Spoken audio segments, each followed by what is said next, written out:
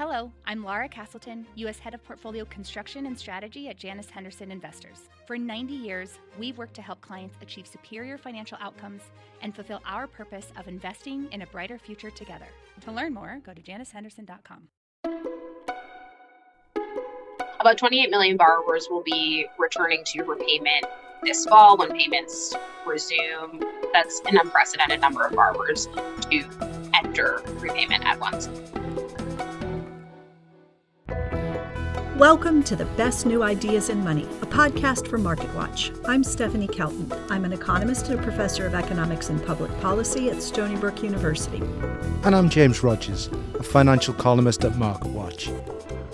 Each week, we explore innovations in economics, finance, technology, and policy that rethink the way we live, work, spend, save, and invest.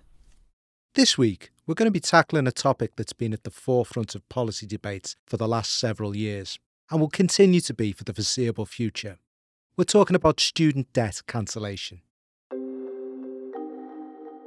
It's a topic we've discussed on the show before, and student loans have been making big headlines again recently. At the end of June, the Supreme Court announced that the Biden administration's plan to cancel up to $20,000 for many borrowers couldn't go forward. The court has struck down a Biden administration program that would have offered individual borrowers up to $20,000 of student loan forgiveness. They have found that Biden did not have the standing under a There's also about to be a huge change in student loans. After more than 3 years, the pandemic's moratorium on loan payments and interest accrual is coming to an end. We sat down with Gillian Berman, MarketWatch's Deputy Enterprise Editor, who covers student loans. She joined us to unpack the Supreme Court's ruling, the Biden administration's Plan B, and how borrowers can prepare themselves for payments resuming. What the Supreme Court was considering was two questions. The first is whether the parties who were bringing the lawsuits challenging the plan had standing to sue, which is basically the right to bring a case to court. And then the second question was basically the merits of the case. So whether the Biden administration exceeded its authority in authorizing this debt relief plan. They found 6-3 that one of the parties who brought a lawsuit to sue had standing. So that was 6 Republican-led states. And basically the Supreme Court said that these states had a right to bring their case to court. And that was because one of the states, Missouri, had been injured by the policy due to a relationship Missouri has with the student loan servicer called MOHELA. Student loan servicers are companies that process loans for borrowers. So the argument here was that if student debt was canceled, MOHELA, as a student loan servicer, would lose revenue. And as a result, Missouri would lose revenue. The standing issue was really one a lot of scholars and people who watched the court had questions about. So even some conservative scholars who thought that the Biden administration didn't have the authority to cancel student debt said that the party's case for standing was not good.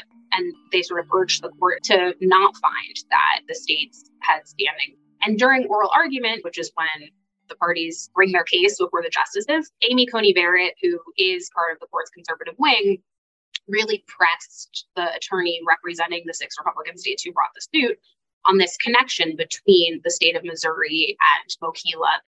As an entity separate from the state of Missouri, MOHELA could sue and be sued on its own. But MOHELA executives said they weren't involved in the decision to sue, and attorneys representing the 6 states had to use a records request to get documents from MOHELA for the case. So that means that MOHELA wasn't sort of voluntarily turning over its records. And so that raised a lot of questions for the justices and also for legal minds about whether Missouri would actually be harmed if MOHELA was harmed.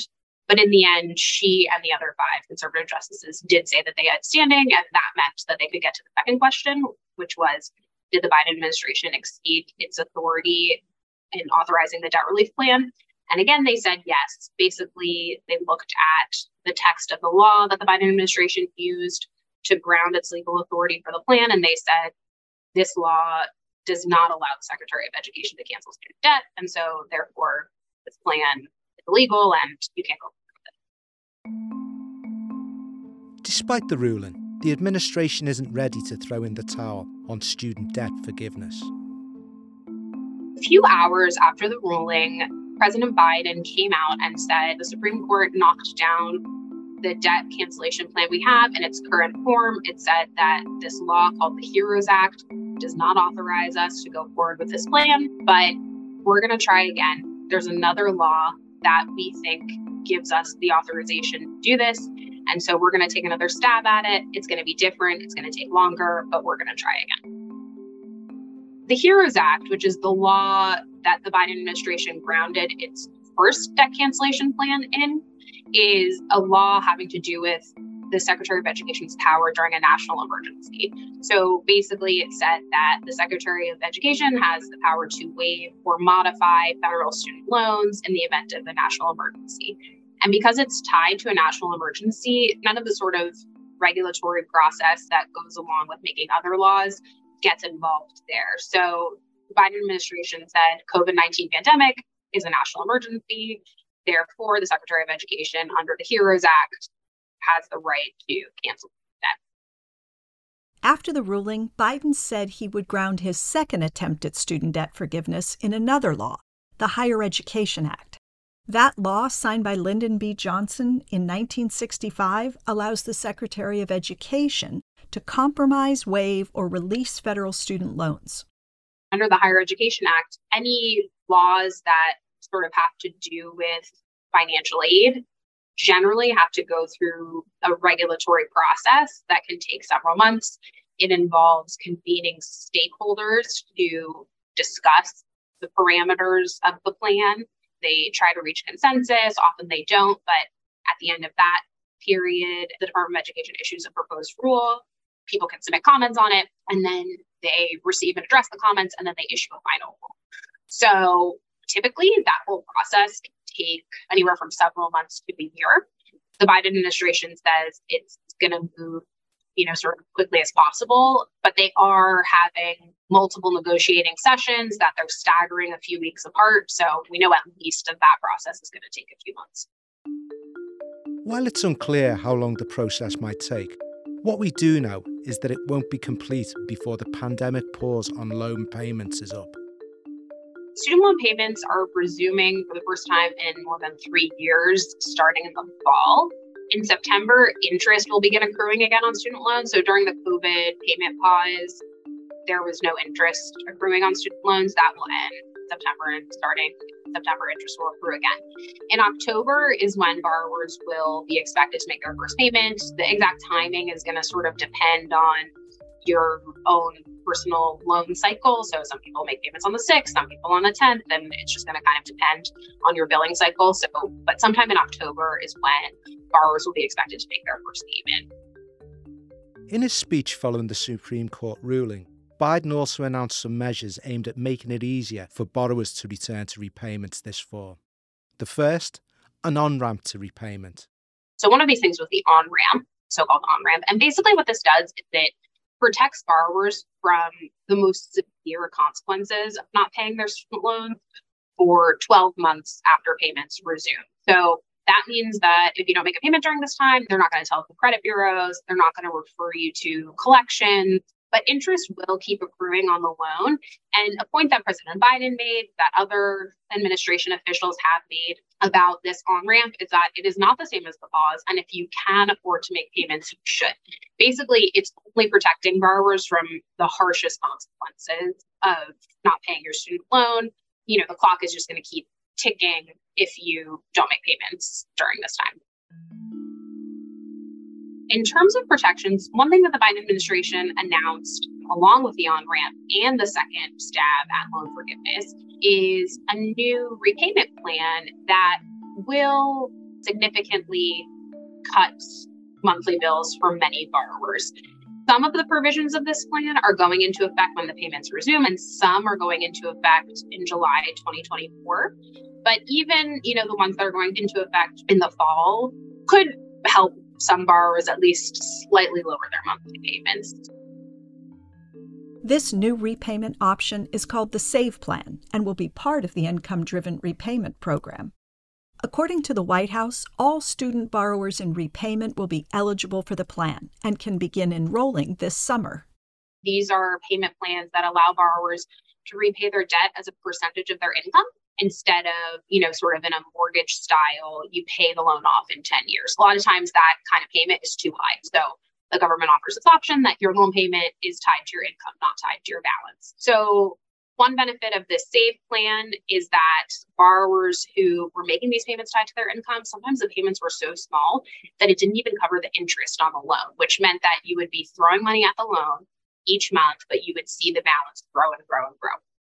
One of the benefits of the SAVE plan that's going to take effect when payments resume is that borrowers who make payments that are so small that they don't cover the interest won't see those balances grow. Essentially, the government is going to cover the unpaid monthly interest. So the balance will just stay the same.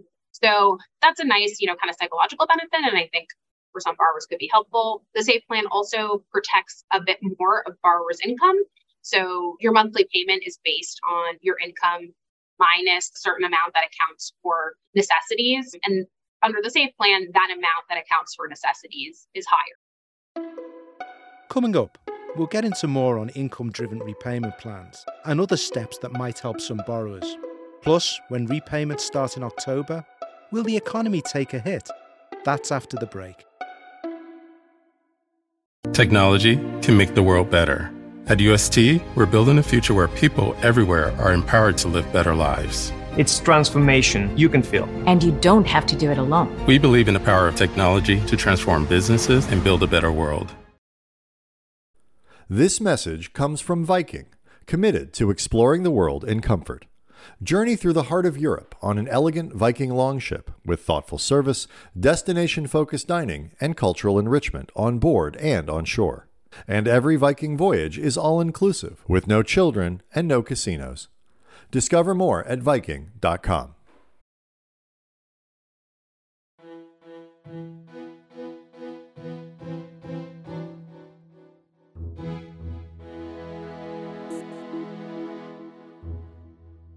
Welcome back to the best new ideas in money. Before the break, MarketWatch's Jillian Berman took us through where student debt forgiveness stands after the Supreme Court knocked down the Biden administration's first plan.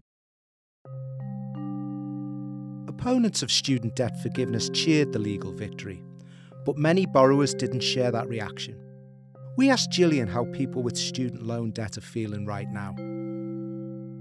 When the Supreme Court issued its ruling, many borrowers were angry, though some said, that they weren't surprised. They had held out kind of a sliver of hope, but once it came down, many borrowers and advocates were sort of calling on Biden to try again. Some that I spoke with just were still sort of frustrated. They were confused by what exactly this meant, and sort of it just reinforced a lack of trust that some borrowers have in the student loan system and in the government's approach to student loans. They weren't sure exactly how it would ultimately affect them and whether they would see relief from the steps that he said he was taking.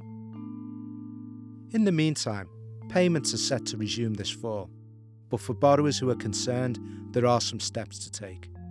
So borrowers might be interested in a lower payment and think they maybe need a lower payment can apply for income-driven repayment plans on the Department of Education's website. So that's, it's something that they should get started on now because the processing might take a little bit of time. And when payments resume, student loan servicers will be getting a crush of calls and inquiries. And so if you can get ahead, it could be helpful. You can also call your student loan servicer now and say, I'm not sure I can afford my payment when it resumes this fall. And they ideally will talk you through some of these options. And while we're on the topic of those student loan servicers, many borrowers have had their servicer change during the pause. About 28 million borrowers will be returning to repayment this fall when payments resume. That's an unprecedented number of borrowers to enter repayment at once. About 40% of borrowers will have a new servicer when student loan payments resume in the fall, according to the CFPB. So that means that the organization where you were sending your student loan check or that you called on the phone to get help with your student loan before the pandemic might not be the organization that you do that with when payments resume this fall. So there is potential for that dynamic to create problems for borrowers, confusion, just naturally confusion. In addition, in the past, when student loan accounts have been transferred, sometimes payment counts have been lost, payment history has been lost. Servicers say that's not going to happen. They're trying not to make that happen, but it is something that has happened in the past. One thing that the Department of Education reminds people often is that you never have to pay to make a change to your federal student loan or to enroll in a payment program or a forgiveness program. So if somebody is trying to tell you that you need to pay a fee to enroll in income-driven repayment or in public service loan forgiveness or another, program offered by the federal government for your student loans, that is a scam. And you can call your servicer and they will do all those things for free. If you have a new servicer, there's a few things I would do. One, and this maybe goes for everybody too, is just make sure that your contact information is up to date on the Department of Education's website and up to date with your servicer, because they're going to be sending you emails and mail and all that. Another thing I would do is if you do think that you're going to need a different payment plan than what you were using before the pandemic, I would just get in touch with your servicer now. Servicers will be facing a crush of calls when payments resume. It makes sense. As soon as everybody gets that student loan bill, many people will be anxious about how to pay it and they're going to call up. So anything you can do before that will help.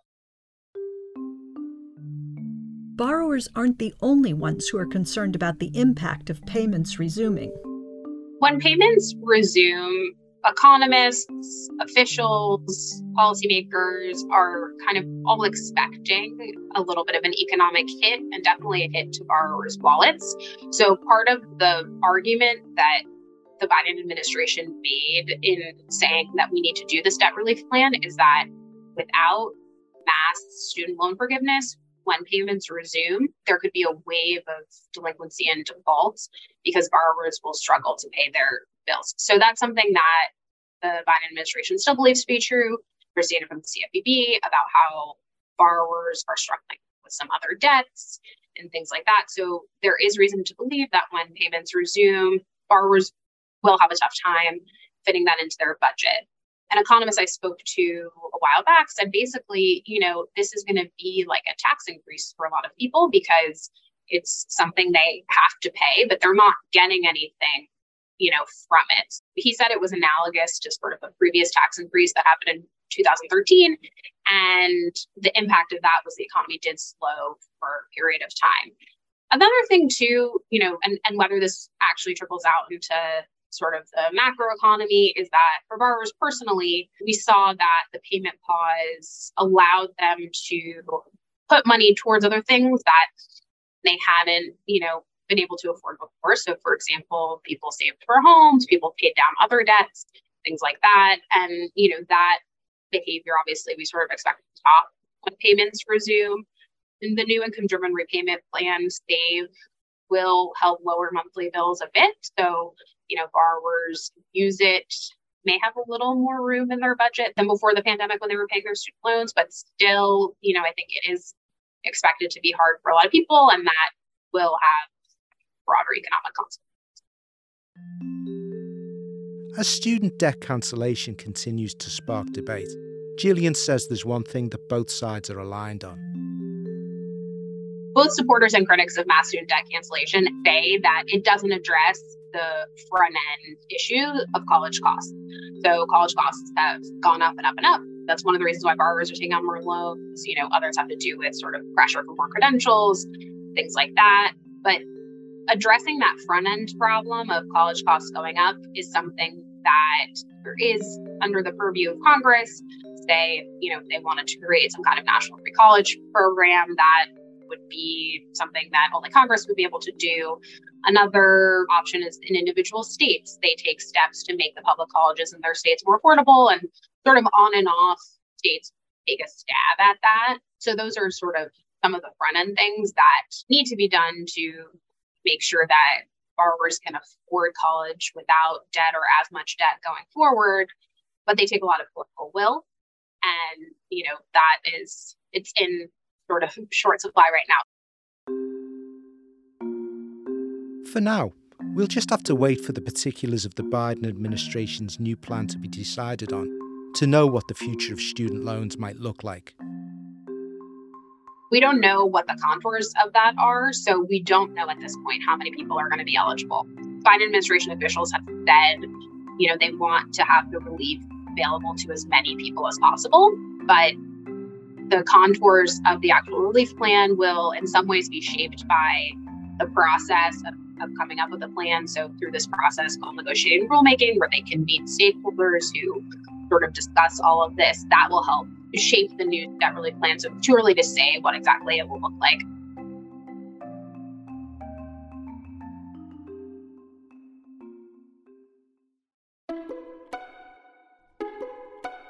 Thanks for listening to the Best New Ideas in Money. You can subscribe to the show wherever you get your podcasts. If you like what you heard, please leave us a rating or review.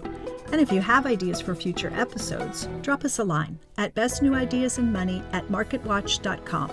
Thanks to Jillian Berman. To learn more about new ideas in student debt forgiveness, head to marketwatch.com. I'm Stephanie Kelton. And I'm James Rogers. The Best New Ideas in Money is a podcast from MarketWatch.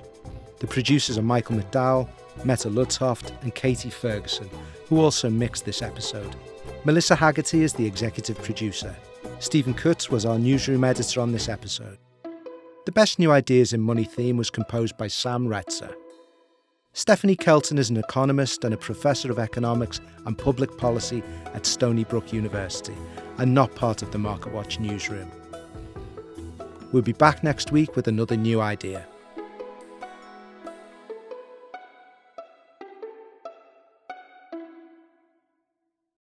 This message comes from Viking, committed to exploring the world in comfort.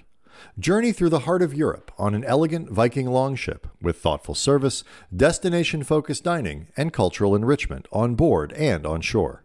And every Viking voyage is all-inclusive, with no children and no casinos. Discover more at Viking.com.